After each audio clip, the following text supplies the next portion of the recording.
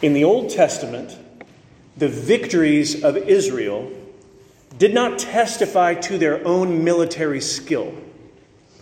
The victories of Israel did not testify to their very clever strategies. The victories of Israel testify to the supremacy of Yahweh. That is the way to think about the encroaching enemies upon the Israelites and the surprising victories and turns of events that take place. The victories in the Old Testament testify to the supremacy of Yahweh. Think about the Exodus. Israel is in bondage to Egypt.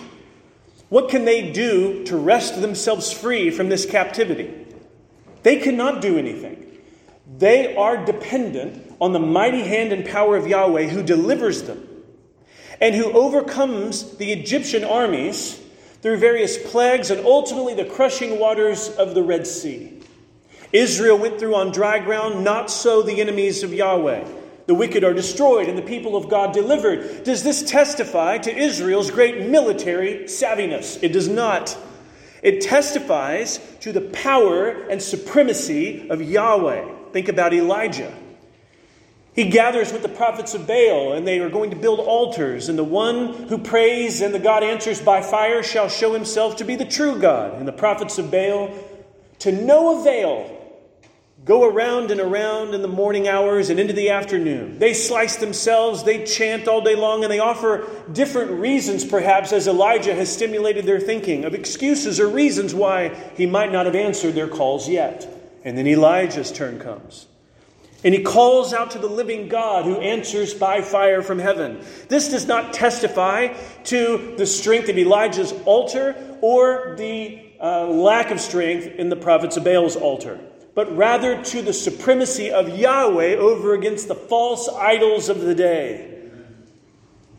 When we read about Israel's victories in the Old Testament, our hearts should be stirred with the hope that Yahweh will vindicate his name in all the earth. These stories where the Lord delivers his people gives us a longing that all God's people would be ultimately delivered. And that when we see the wicked vanquished and their designs and ploys overcome, we long for God to deliver us from evil and to overcome all his adversaries. And we're told in 1 Corinthians 15 by the Apostle Paul that Christ reigns at the right hand of God, and he must do so as he puts all enemies under his feet. When we read about victories in the Old Testament, we should long for his promises to be fulfilled in us and through his people, and the judgment of the wicked. I want us to notice these battles in Numbers 21, part of one we read about just a moment ago before we prayed. And this morning, these battles will serve these larger purposes of what our hopes should be aiming for. And I want you to know two names in this text. Two rulers. Rulers you need to know, a man named Sihon and a man named Og. Sihon and Og. They are kings of the Amorites. Now, up on this map behind me, the Israelites have gone around Edom, and they have gone around up where this Arnon River flows, and this is an area of the Amorites which is going to concern the kings that are present. They want to go farther. They want to go through this territory and beyond. This area right north of the Arnon River, bordering the northern part of Moab, this is taking them closer and closer to the Promised Land. How close? Well, the Dead Sea has a river, the Jordan River, that goes all the way up here, and the Sea of Galilee, which would be about right here. There you go. Thank you, Jacob. And the Sea of Galilee and the land of Israel is here. The Israelites are very close, right around this area, and they're going to face a king, Sihon of Heshbon, and then in Bashan, King Og. Sihon and Og. What we notice about these locations is that they are very near the Promised Land, but they're not exactly inside of it. The land of Canaan has been promised them to the forefathers. Abraham, Isaac, and Jacob carried those covenant promises. But here's going to be the surprise in the book of Numbers, Deuteronomy, and the book of Joshua. In the coming conquest under Joshua's leadership, the Israelite tribes will not just occupy lands within the Jordan River all the way to the Mediterranean Sea. They will have territory outside the Jordan River. That begins today. The acquiring of territories of these Amorites. The Amorites that's a name we've heard before as Bible readers all the way back to Genesis.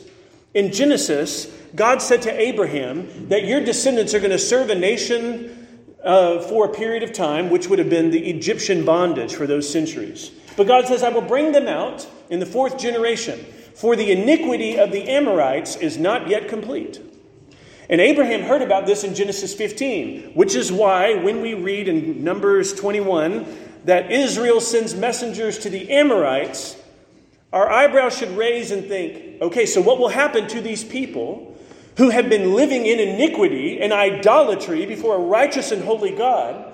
Has this now come to a time of judgment for them? Where the Israelites are is on the eastern side of the Jordan River. And when in their life as a nation, they're in the 40th year of their wilderness wandering, which gives us then not only a geographical but chronological closeness. We sense the imminence of what Joshua, who will succeed Moses, what Joshua will lead the Israelites into. The two victories today are not evenly distributed. The defeat of Sihon, right around the Arnon River, is verses 21 to 32. That's a substantial portion of the text. Og, who reigns in the region of Bashan, he gets 3 verses 33 to 35. This is a very short text, so unevenly distributed. Let's look first at the defeat of Sihon, and notice how these things stir the hope of God to fulfill his promises, lead his people into their inheritance, and overcome his enemies.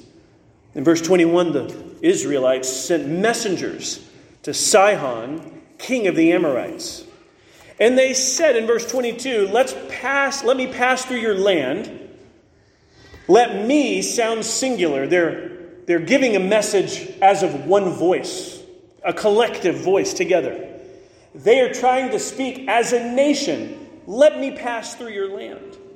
We've heard this kind of language before. The Edomites, which are below Moab, the Edomites refused to let the Israelites through. And we had heard their request, let us pass through your land. Edom had earlier refused Israel's passage. They once again now say with this language, this time to Sihon, let me pass through your land. And they're a big people. They're not a small number. If they were to pass through somebody's territory, you can imagine the depletion of resources would be quite striking. And if you are a ruler in an area and you care about your people, you certainly care about your own family and court and administration, you want things to be upheld in your region. Not a people coming through like locusts in a field that are going to devour everything.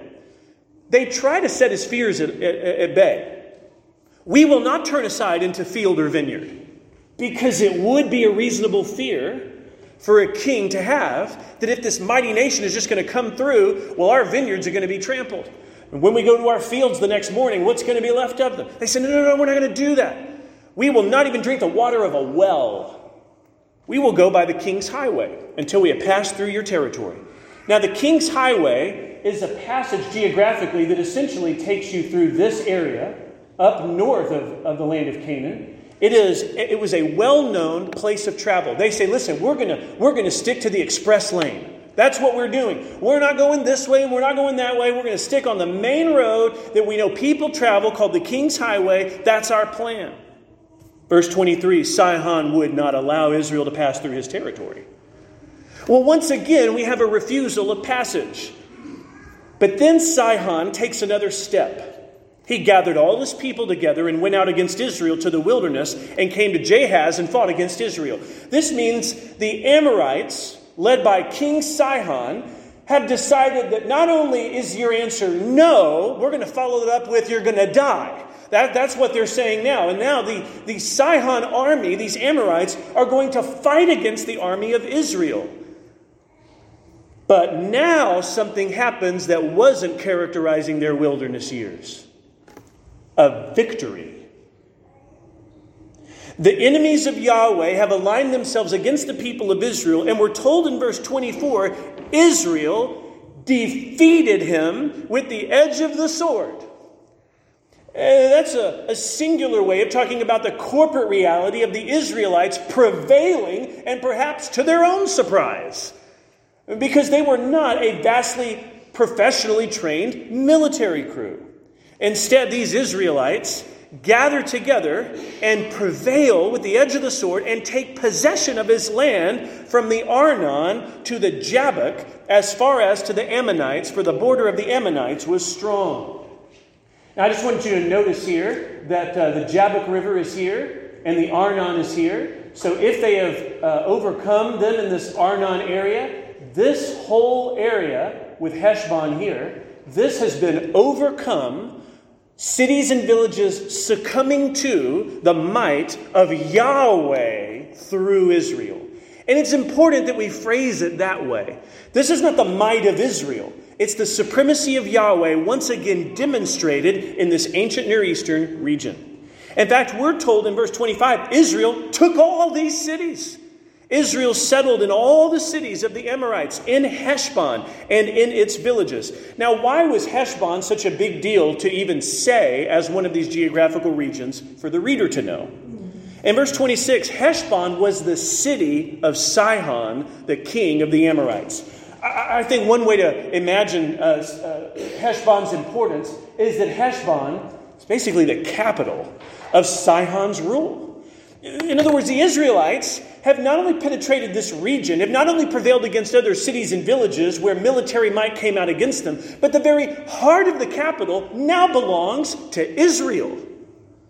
Quite a turn of events. It tells us in verse 27, verse 26, for Heshbon was the city of Sihon, the king of the Amorites, who had fought against the former king of Moab and taken all his land out of his hand as far as the Arnon. Now, here's something I need you to know about the Amorites that have just been defeated. See, this whole Heshbon area here, it did not always belong to the people Israel just prevailed over. We were just told something very important in verse 26. Heshbon was the city of Sihon who had fought against the former king of Moab. Well, where would that guy have been? Well, Moab is south, right? So Moab used to have ownership of all of this area, including Heshbon, and over time, the Amorites had prevailed over Heshbon. This was their territory. And then the Israelites took it from them. In verse 26, we're told that the Amorites had fought against the former king of Moab and had taken all that land out of his hand. So the reason that Heshbon belonged to the Amorites is because they took it from the Moabites and they sang about it. In verse 27 and following, these ballad singers that we see here, this let's call it a hymn, this small hymn excerpt was something originally belonging to the mouths of the Amorites celebrating their victory over Moab. And what I picture here, these ballad singers, I imagine, like troubadours in the city, okay? People walking around with a cello or a guitar, and they're just in the street corners. And when people walk by and they say, oh, let's get a little closer so we can hear what these guys are singing. Well, these are ballad singers who are proclaiming for the people victories of the Amorites over the Moabites. And here's what they say in verse 27. Therefore, the ballad singers say, come to Heshbon, let it be built. Let the city of Sihon be established.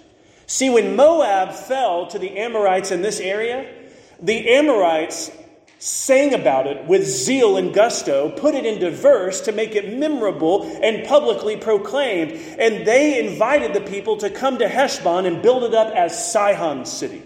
This is his new capital. This is his new place. He's taking one person's name off the desk and his name is put on as a replacement. He is the leader. So let Sihon his city be established. For in verse 28, fire came out from Heshbon. Heshbon is again that capital. Flame from the city of Sihon, and it devoured Ar of Moab and swallowed the heights of the Arnon. These are just regional places for him to say, not only did we go into the capital and we had victory, we didn't stop there. Our fiery destruction and our victory went beyond that. And these other places exist in a radius around Heshbon. He says, we didn't stop there. We went into the surrounding regions and we conquered. Fire came out. It devoured and swallowed up. This place belongs to us. And then they taunted their enemies. The Amorites must have felt so superior. They must have felt like, we have conquered the Moabites. We're going to sing about our triumph. We are invincible. But they should wait. Just let time pass and the purposes of God unfold. They are not so invincible. They did taunt their enemies, though, in verse 29. Woe to you, O Moab! You are undone, O people of Chemosh. He has made his sons fugitives and his daughters captives to an Amorite king, Sihon. The word Moab there is obvious as the region, okay? That's the region that the king of Moab had ruled from. Woe to you, Moab, is a way of saying, poor things have come your way, haven't they? Judgment has arrived at your doorstep. Destruction is in our wake and is now overcoming you. But what does Chemosh mean? You are undone, O people of Chemosh. Chemosh was the most important deity of the Moabites. That means not only are they Moabites, they're the people who serve a particular idol. They are the people of Chemosh. Well, let's see how serving Chemosh worked for them. How did that work out? Well, it says, he, Chemosh, has made his sons, the worshipers, fugitives, and his daughters captives to an Amorite king, Sihon. In other words, Chemosh and all of his people have been humiliated. The Moabites had been overcome by the Amorites, and the God of the Moabites, what could he do about it? Not a thing. Nothing. The people are undone. His people have become fugitives. His worshippers have become captives to an Amorite king. And the song finishes up this way in verse 30. So we overthrew them. Heshbon as far as Dibon perished.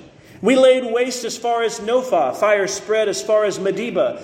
These are places that don't ring a bell with us as cities or villages that are meaningful. To those readers, to those ancient Near Eastern folks, these were part of a 20-mile radius around Heshbon. It was again a way of saying the capital fell, the surrounding region was ours, the Moabites were no longer leading in this area. But the ballad singers could only sing that kind of song for so long, because the Israelites arrived. And Sihon no doubt believed, we've defeated the Moabites. And here Israel wants to pass through our land and says, we won't bother any of your wells or your vineyards we're just going to pass through. And he's like, I see a grand opportunity here. I'm just going to go ahead and conquer them too. And he falls before them. In verse 31, thus Israel lived in the land of the Amorites. Earlier, they said, we won't touch any of your vineyards. Now all of the vineyards belong to them. Earlier, they said, we won't drink anything out of your well. You know whose wells those are now? They're the Israelites. Sihon had aligned himself against the people of God, and the Lord demonstrated his supremacy over any of the Amorite deities, and earlier over the Moabite ones. Thus Israel lived in the land of the Amorites. And Moses sent to spy out Jazer, and they captured its villages and dispossessed the Amorites who were there. Jazer is a particular city that is north of Heshbon. And in other words, Moses continues to lead the people into victory. It is interesting in verse 32 that Moses sends out spies. You know, that's not always turned out very well when he's done that. Earlier in Numbers 13 and 14, he sent out spies who came back with a bad report and said, we can't go into that land. Well, here he sends out spies. The outcome is different. They capture its villages, which must mean the spies returned with good recon and intelligence, and the Israelite army infiltrated the area and prevailed once more. We are seeing something at the cusp of the promised land that has not characterized Israel's history in the wilderness. And that is, Yahweh is giving the enemies into their hands. And Moses is leading them into victory so close to the Jordan River. Joshua will soon lead them over and into victory and conquest. What we're told then is that the Amorites have been dispossessed in this area. When God said to Abraham, all the way back in Genesis 15, the iniquity of the Amorites is not yet complete. The reader wonders if what Numbers 21 is showing us is that the time for Israel to prevail over those enemies has indeed arrived. And Sihon's land goes to them. In fact, not only is this a victory in Numbers 21, when the conquest under Joshua happens, tribes of Israel are going to settle in this area. I'll show you this in just a moment. Let's look in verses 33 to 35. We've looked at the disproportionate account, the very long account of the defeat of Sihon. And then the king named Og. Where is he? Well, he's located in this area, Bashan. And he's associated with this city, Ashtaroth. He's up there above the Yarmouk River. And here in Bashan, which is quite north, okay, this is not like next door. This is quite north. It says in verse 33, then they turned and went up by the way to Bashan. And Og, the king of Bashan, came out against them, and he and all his people to battle at Edrei. The reader could no doubt feel a sense of momentum here. Numbers 21 had opened with 3 verses of a small victory over the king of Arad. Then the rest of Numbers 21 has been unfolding. And we've just seen the Amorites fall to the Israelites. And now we wonder about Og, the king of Bashan. God has been giving victory after victory after victory. The Israelites should trust him. He's fulfilling his promises. He's showing himself faithful and supreme. What do we see here then? Well, Og and his army come out against the people of Israel to battle at this particular location. Here's what we know about Og. First of all, isn't that an amazing name? This is my favorite pagan king in the Bible. I think the name Og is awesome. First of all, it's easy to pronounce, which has something in its favor because a lot of these things are less easy to pronounce in the book of Numbers. But I can do Og, okay, and so can you. And so here's Og, and he's coming out with this big army, and Og is someone referenced in the book of Deuteronomy when some history is being remembered. Og is a tall king. He is part of a group that, according to Deuteronomy 2, were known as the Rephaim. And they were considered tall, giant-like characters in the ancient Near East. They were intimidating. They were fearsome. Now, I don't mean giants as when we think of something you might have seen in a movie where you have some giant that's like multiple stories tall. No, just think about extraordinarily tall. And according to the book of Deuteronomy, the bed of Og, made of iron, was over 12 feet long. So that means within that he slept, but this is an incredibly, extraordinarily tall figure. Og would have intimidated people in the ancient Near East. He was known. We find out in later books of the Old Testament, his reputation as this mighty king who fell to Israel was something people shared and remembered. Og would no doubt approach Israel with the same kind of self-confidence and presumption that the Amorites had approached the Israelites with. Sihon thought, I'll be victorious. Og thinks, I'm going to be victorious. And God says to Moses in verse 34, do not fear him. Now, why might they fear Og? Well, earlier in Numbers 14, the spies had come back with a negative report in the majority, and they said, oh, the people of the Anakim are there, and these giants of the land, these mighty warriors will be destroyed if we go in. And what this passage shows is that if Israel is going to defeat its giants, it will never be because they're so strong. It will be because Yahweh gives them the victory. They should have trusted the Lord. In Numbers 14, the spies should have believed God's promises instead of saying, we can't do that, when God would say to them, I can do that. That's why my promises are something to hope in. Not because you're able, but because I'm able. And in verse 34, he says to Moses, do not fear him, for I have given him into your hand. You say, wait a second, the battle hasn't happened yet. But it's as good as done. God has decreed it. And so therefore, it is as good as God having given the people into the hand of the Israelites. I've given him into your hand, and all his people, and his land, and you shall do to him as you did to Sihon, king of the Amorites, who lived at Heshbon. They're engaging here in holy war and conquest, where these military embattled scenes are pushing against the people of God and the purposes of God, which have been to give the land to the Israelites. These people should worship Yahweh and abandon their idols. And there will be some in the land of Canaan that will do that. In Numbers 21, that does not happen.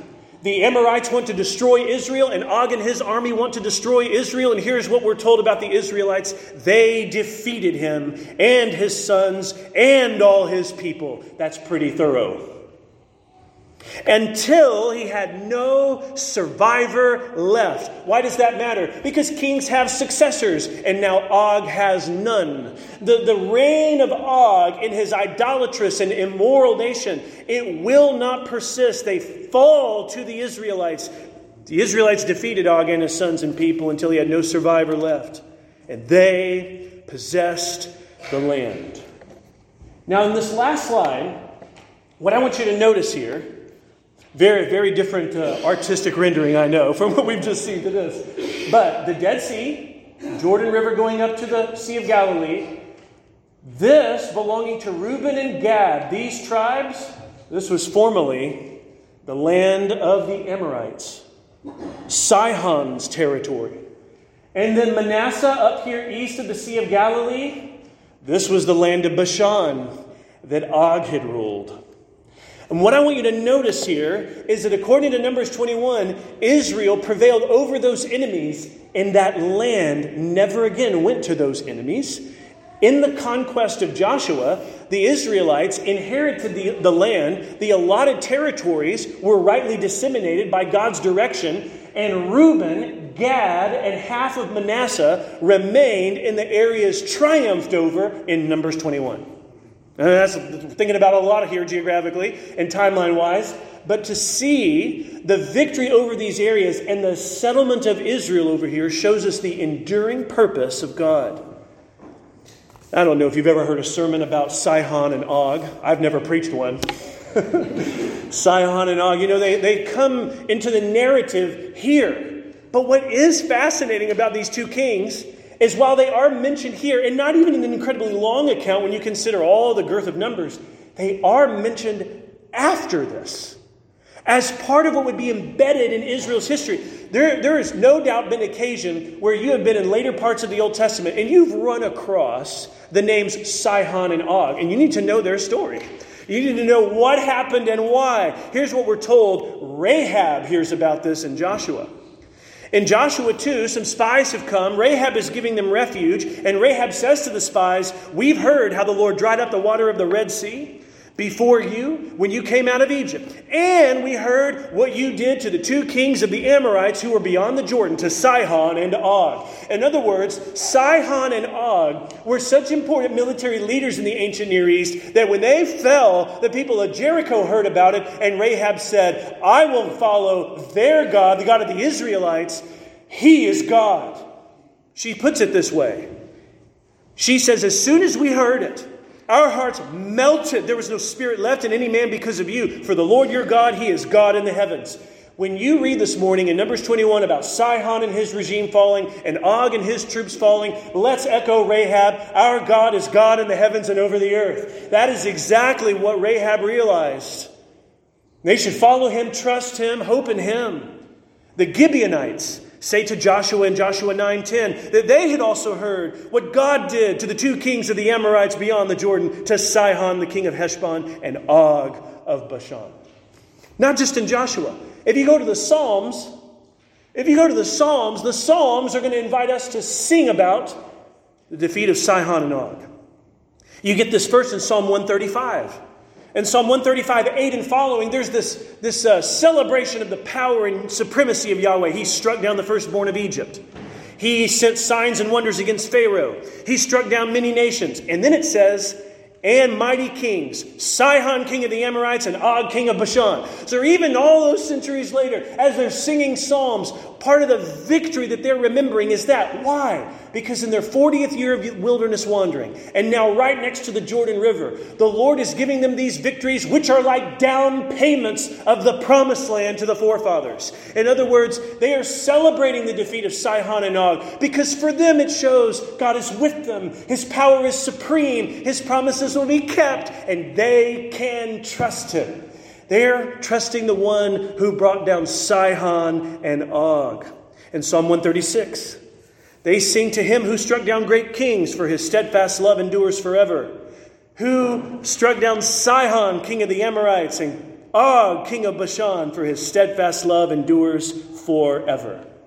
Near the very end of the Old Testament era, in the ministry of a man named Nehemiah, Nehemiah says in Nehemiah 9, 40 years you sustained them in the wilderness and they lacked nothing.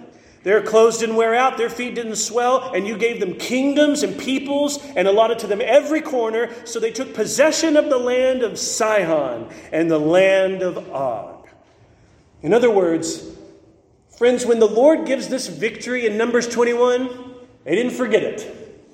It was in the historical records that followed. It was in the Psalms of Israel, in the book of Psalms. And near the end of the Old Testament period, Nehemiah was still talking about it. What God did here in Numbers 21 echoed through the rest of their history because it shows He is supreme. And it will not be Israel taking that land because they're so clever. It will be because God is faithful. Amen. He is faithful. One way to consider it from a zoomed out perspective is that this victories, plural I should say, these victories demonstrate the victory of God over the seed of the serpent. In Genesis 3:15, we were promised that a son would come from the line of Eve, a seed of the woman, who would have victory over the serpent. And after Genesis 3, humanity seems to be spiritually divided between those who are serving the Lord and those who oppose the Lord. Those who align themselves, if you will, with the purposes of God and the seed of the woman who would come. And those who are more like the serpent. They would imitate him in their character, minds, and desires and devotion. They would be like the serpent's seed. And over the course of the Old Testament narratives, what we'll notice is that those who come against the Israelites are like those who are the seed of the serpent, who are triumphed over by Yahweh's power. The seed of the serpent manifests this way in Numbers 21. Sihon and the Amorites and Og, the king of Bashan, represent those aligning against Yahweh. When Yahweh defeats his enemies, we have that promise echoing all the way back from Genesis 3:15 that God will crush the serpent's head. All those little manifestations, these historical armies and these military fortresses, what are they before the God of heaven and earth? There is nothing before him. He will keep all of his promises. He is faithful. We don't have a call from Numbers 21 this morning to go and occupy Heshbon and build it up. When we look at a story like this, which is very far removed, and yet in the fullness of biblical theology and the storyline of Scripture, we recognize that the one who is the seed of the woman has come to have victory over the serpent. Christ did not come to dispossess the Amorites. As impressive as that was in Numbers 21, he didn't come to overcome Og. No, the Virgin Mary gave birth to the Lord Jesus Christ so that he would dispossess sin and death and hell. He would overcome the curse and corruption of this age. And he would enter by his incarnation into our very existence, taking on the likeness of human flesh, coming to overthrow the enemies of sin and hell, to overcome death by his own glorious resurrection. Forget the Ammonites. Jesus said, I build up my church, and the gates of hell will not prevail against it. King Sihon and King Og, as intimidating as they were worldly and military installments of larger concerns and fears that people can have across time. Fears of economic and political and social upheaval, personal and more broad than that. The distress and angst that you see in the world, the suffering and death, the vileness of those particular regions and military armies, their various plans to align themselves against the people of God. Friends, some things have changed, some things stay the same.